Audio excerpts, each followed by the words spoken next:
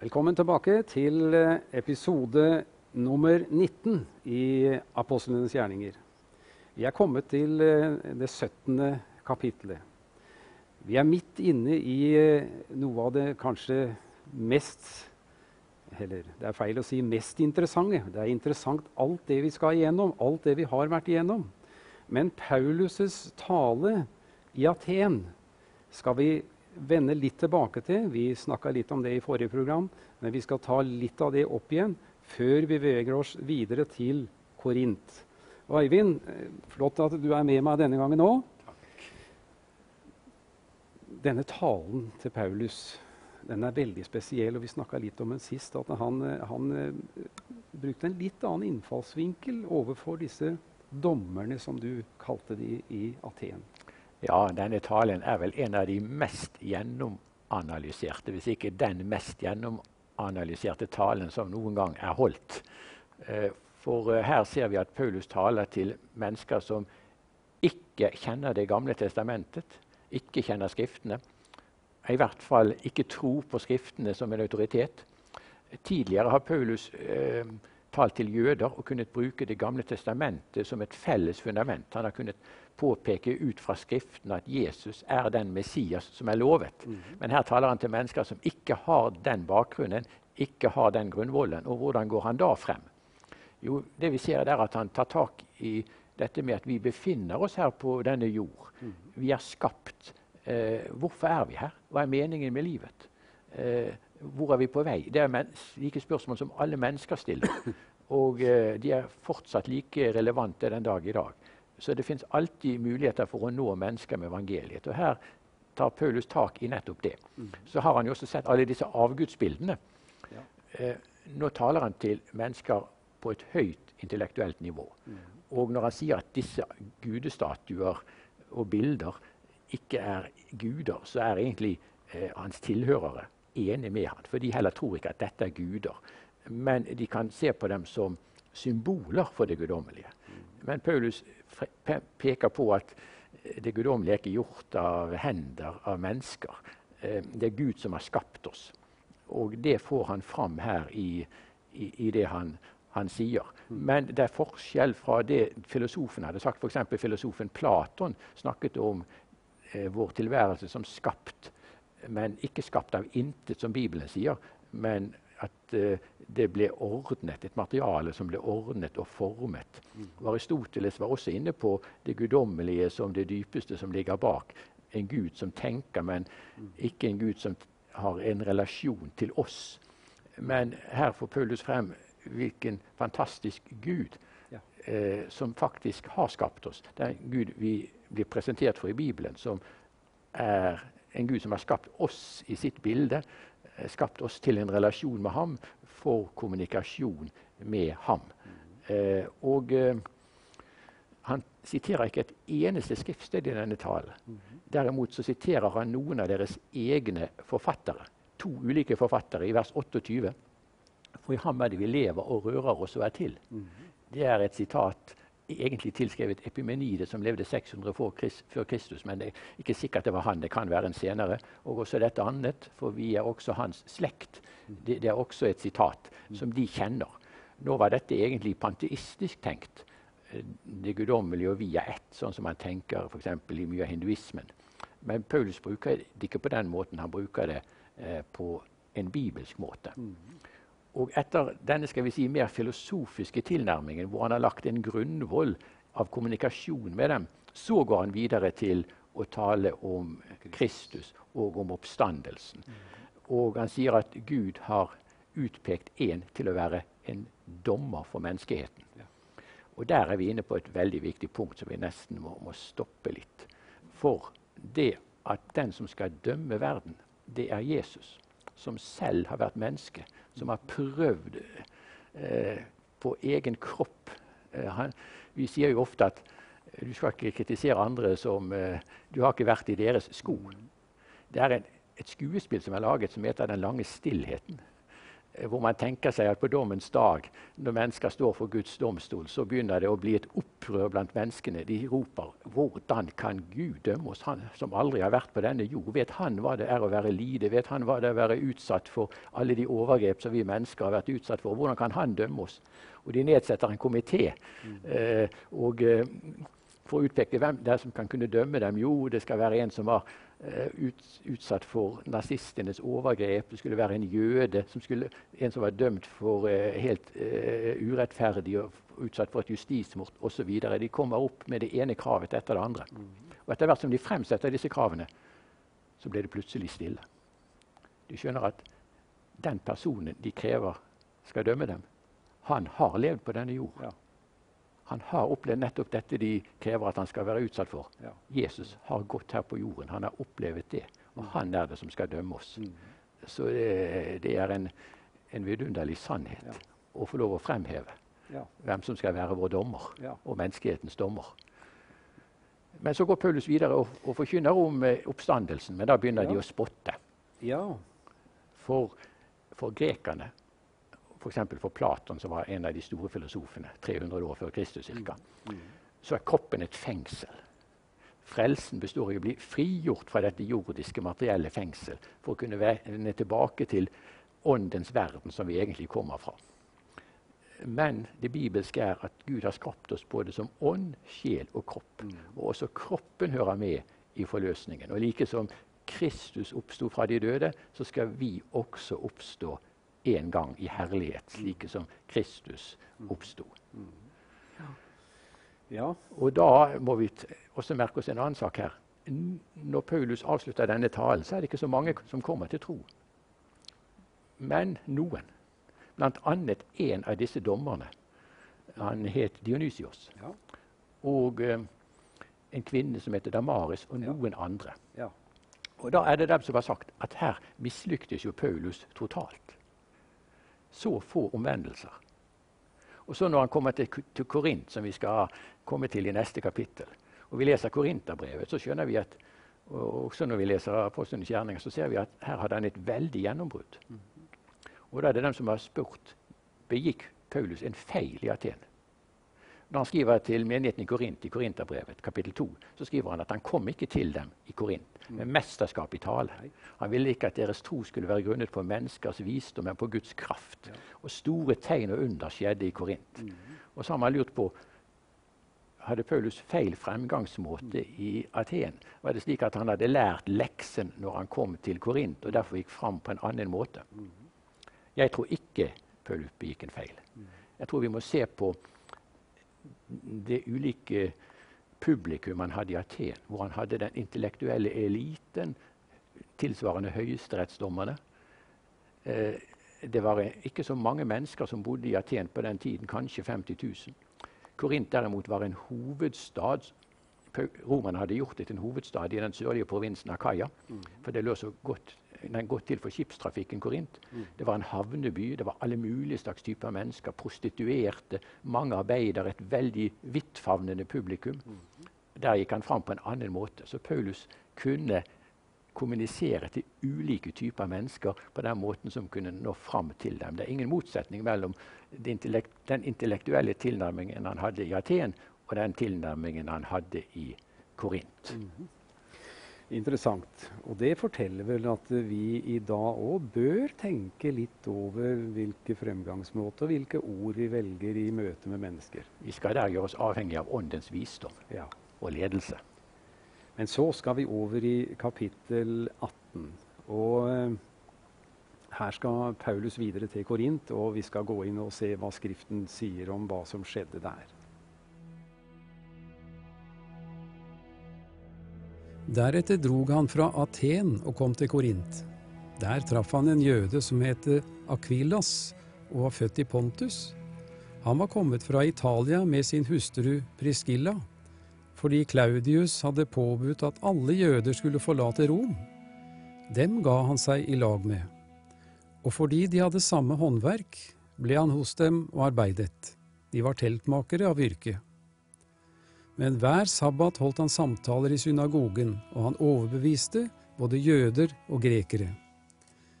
Da nå Silas og Timoteus kom ned fra Makedonia, var Paulus fullt opptatt med å forkynne, og han vitnet alvorlig for jødene at Jesus er Messias. Men da de sto imot og spottet, ristet han støv av sine klær og sa til dem, «Deres blod skal komme over deres eget hode. Jeg er ren, fra nå av går jeg til hedningene.» Så gikk han bort derfra og tok inn i huset til en mann ved navn Justus, en mann som fryktet Gud. Hans hus lå like inntil synagogen. Synagogeforstanderen Krispus kom til troen på Herren med hele sitt hus, og mange korinterne som hørte ordet, kom til tro og lot seg døpe. Og Herren sa til Paulus i et syn om natten, «Frykt ikke, men tal, og ti ikke. For jeg er med deg, og ingen skal røre deg eller gjøre deg noe vondt, for jeg har mye folk i denne byen.»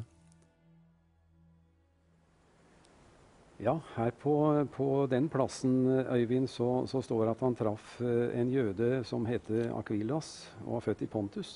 Og hans kone Priscilla. Og hans kone Priscilla. Så det var de første han traff der. Ja, og det er veldig historisk interessant. For det vi vet, det er at keiser Claudius år 49 fordrev jødene fra Rom på grunn av uroligheter som hadde oppstått på grunn av en viss Kristus. Og denne Kristus, antar man, det er Kristus. Ja. Så evangeliet hadde nådd Rom, det hadde oppstått uroligheter blant jødene på grunn av hvordan man så på Jesus Kristus. Og dette førte til bråk, og keiseren fordrev alle jøder fra Rom, inklusive Priscilla og Akvilas. Så her korresponderer den verslige historieskrivninga med Skriften. I høyeste grad. Vi kan se at det stemmer. I høyeste grad. Ja. Og disse hadde da kommet til Korint, og her treffer Paulus dem. Og så finner de ut at de har samme yrke. Ja. Teltmakere er de. Og Paulus kom jo fra byen Tarsus. Og i Tarsus så sto dette med teltmakerarbeid sentralt. Jeg var på en sånn, jeg har ledet flere i Paulus fotsporreiser. Og en som har vært med på en av disse turene var professor i agronomi. Han fortalte meg at det er en viktig forskjell på ull av sau og ull av geit. Raggsokker er laget, og skal egentlig være laget av geitehår. Og da holder de vannet ute på en annen måte enn ull av sau. Og geitehårsprodukter var nettopp det de var veldig flinke med i Tarsus. Og du kan jo tenke deg at når du lager teltduker av geitehår, da, så holder det vannet ute. Ja. Og dette med telt var veldig vesentlig. Soldatene trengte telt. Ja. Like ved Korint så hadde man de istmiske lekene, som var sportsleker, som fant sted med jevne mellomrom. Og dit kom mange mennesker, og da trengte folk som kom for å se på disse sportslekene, en parallell til de olympiske leker. De trengte steder å bo, og telt var da et veldig stort behov for. For derfor var det et veldig godt marked for dette med telt og øvrige produkter av lignende slag. Enda en sak skal vi merke oss, nemlig at for rabbinerne var det slik at det ble ansett for viktig at man ikke levde av sin undervisning, men man skulle ha et yrke ved siden av som man levde av, slik at man ikke skulle ta betalt for undervisningen. Så her går Paulus inn i den jødiske tradisjonen også, og livnærer seg ved dette praktiske yrket, og samtidig forkynner han og underviser. Ja. Og så kan vi tenke oss hvilken evangeliseringssituasjon han får her. Når han står, altså jeg har jo vært i det gamle Korint også, og en hovedgate. Du går på akkurat de samme steinene som Paulus har gått på. Og du hadde boder langs gaten der, og der kunne de stå og selge sine ting, og der kan Paulus og Priscilla og Akvilas stå, ikke sant? Og når de står og driver handel, så kommer de i samtaler med folk, de får personlige samtaler i veldig stor grad, så de hadde en veldig god evangeliseringssituasjon nettopp på denne måten. Ja. Så vi kan si at han var selvstendig næringsdrivende? Ja, det kan man jo også si. Det gikk jo en kompaniskap også her, kan man kanskje ane. Ja.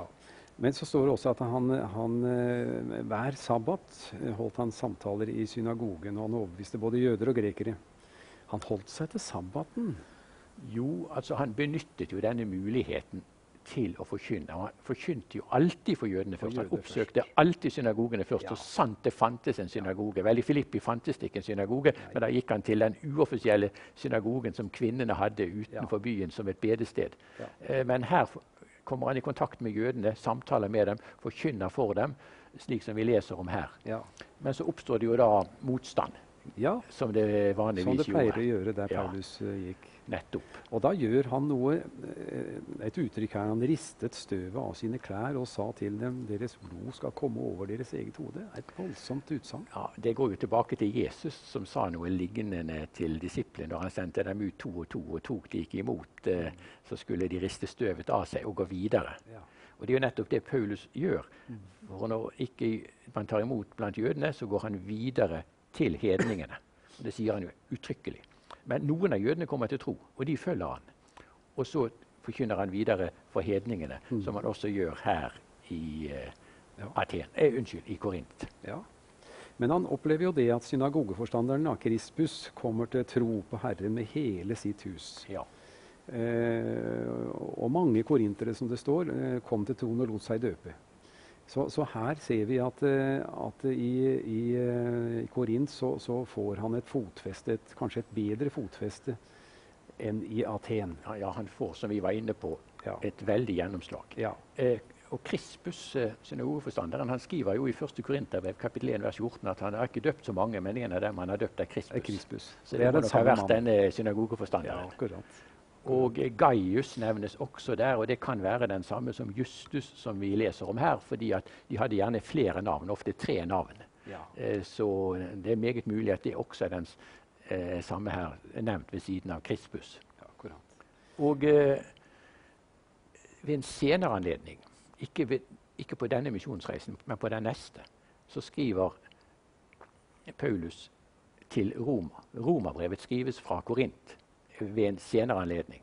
Og det som vi skal også merke oss som umåtelig interessant, det er at i Romerbrevet kapittel 16, vers 23, så hilser Paulus fra Erastus, som er regnskapsfører i Korint.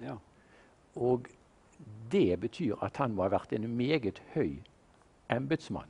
For Korints embedsmenn ble valgt årlig. Og det er faktisk en inskripsjon som du kan lese nær teatret, altså i ruinene i det gamle Korint. Så står det på en inskripsjon på latin. Erastus la dette fortauet for egen regning til gjengjeld for sitt embete. Og det er sannsynligvis den samme Erastus som er omtalt i Romerne 1623. Så igjen så bekrefter historia og arkeologi Bibelen. Ja. Og selv om Paulus i Korinterbrevet skriver at det er ikke mange høyborn, ikke mange vise, ikke mange i de høyere sosiale lag, men noen. Og en av dem må da ha vært Erastus. Ja, akkurat. På slutten av det vi hørte lest her, så står det at Herren sa til Paulus i et syn om natten, frykt ikke mental, og ti ikke, for jeg er med deg, og ingen skal røre deg eller gjøre deg noe ondt. Dette må jo ha vært en veldig trøst. Jeg tenker på Paulus som opplevde så det ene så høyt oppe og så langt nede, og bli fengslet, bli slått. Og vi vet at det skjer mye mer utover som vi skal gå igjennom. Men Herren var med ham i alt det han foretok seg. Ja, og her ga han denne oppmuntringen. Og slik som Jesus sa til han at det skulle gå, slik gikk det også, som vi skal se. Ja. Nå skal vi gå videre, og så skal vi se hva Bibelen forteller i de neste versene.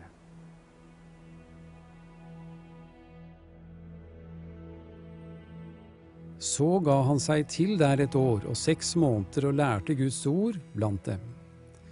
Men da Gallio var landshøvding i Akaia, slo jødene seg sammen mot Paulus. De førte ham for domstolen og sa, denne mannen overtaler folk til å dyrke Gud på en måte som er i strid med loven. Nettopp som Paulus var i ferd med å åpne munnen, sa Gallio til jødene. Hadde det vært tale om en forbrytelse eller stygg ugjerning mot dere jøder, da hadde jeg hatt god grunn til å høre tålmodig på dere. Men er det spørsmål om en lære, og om et navn og om en lov som gjelder hos dere, Da får det bli deres egen sak. Dommer i disse ting vil jeg ikke være. Og han viste dem bort fra domstolen. Da tok alle fatt på synagogeforstanderen Sostenes og slo han like foran domstolen. Men Gallio brydde seg ikke noe om det. Paulus ble der enda en lang tid, så tok han avskjed med brødrene og seilte av sted til Syria, sammen med Priscilla og Aquillas. I Kenkre klippet han håret, for han hadde et løfte på seg. Vi ser videre her, Øyvind, at han ga seg til der, som det står, et år og 6 måneder. Men så begynner det å harne til og bli vanskelig. Ja. Det blir oppløp på nytt. Og nok en gang er det jøder som lager bråk på grunn av at de ser på Paulus som en farlig vranglærer. Og dette fører til at de kommer fram for landshøvdingen, guvernøren Gallio, som var guvernør, slik som Pilatus var i Judea, slik er han i Akaia, den sørlige delen av Hellas. Og jeg har jo vært, som jeg sa, i det gamle Aten. Dette dommersetet som han satt på Gallio når han dømte Paulus, det ser man fortsatt ruinene av. Og det var en umåtelig viktig domsavgjørelse som Gallio fattet her. Gallio var ikke hvem som helst. Gallio var bror til filosofen Seneca, som var lærer for keiser Nero. Og så lenge Seneca, filosofen Seneca, fikk være lærer for Nero, og slik sett fikk influere Nero, så gikk det veldig bra. Men senere hen så ble Nero helt villstyrelig, og det førte til at Seneca måtte ta sitt eget liv også på grunn av Nero. Men denne Gallio var bror til denne Seneca. Og det vi ser, det er at Gallio nekter å dømme Paulus. Han sier at dette er bare et internt stridsspørsmål dere jøder imellom.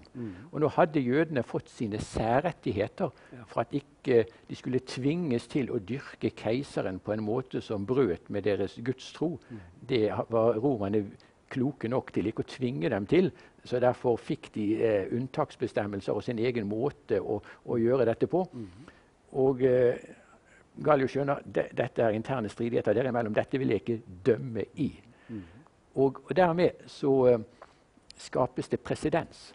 Når denne veldig viktige guvernøren, landshøvdingen Gallio, bror til Seneca ved hoffet i Rom, feller en slik dom, så skaper det presedens.